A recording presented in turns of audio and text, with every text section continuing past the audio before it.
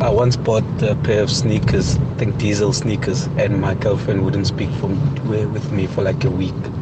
People think that because I'm friends with Somizi, I'm pressured to buy expensive shoes or sneakers. But I don't know. It's just a matter of preference. I love looking good. I love wearing proper shoes. And I would pay any amount. Like today, I am going to work. Normal day in the office, but in red soles, red bottoms, as they call them. It's not a matter, Yoguchi, hey, Oscar, Somizi, hey, Choluguchi.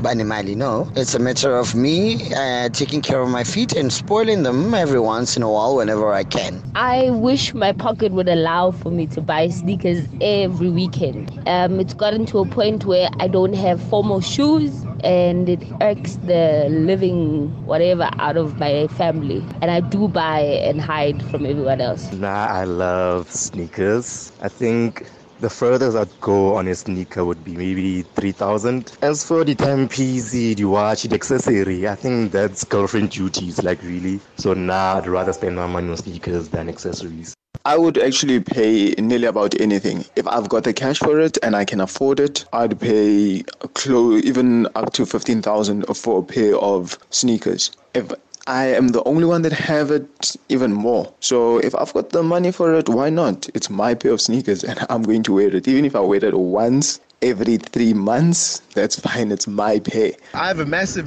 fetish over soccer boots. I don't know if it applies, if it's in the same category as sneakers, but yeah, I have a massive fetish over soccer boots. And partner always asks me why do I have so many pairs of soccer boots? Because I only use one at a time, So there's no need to have so many, but yeah, I just have a massive fetish over soccer boots. One of my love for sneakers, guys, it's major. I'm taking the but it comes string. Let's take 2.7. My mother was on Gunini or email reply. My rising feelings will land take 2.7 of me. It comes string. Google and Fresh, just like you, bro. I've got a huge mental block at 2,000 Rand. I can't understand why I would need to spend 2,000 Rand on sneakers. But that said, I've got a huge fetish for sneakers. I buy quite regularly.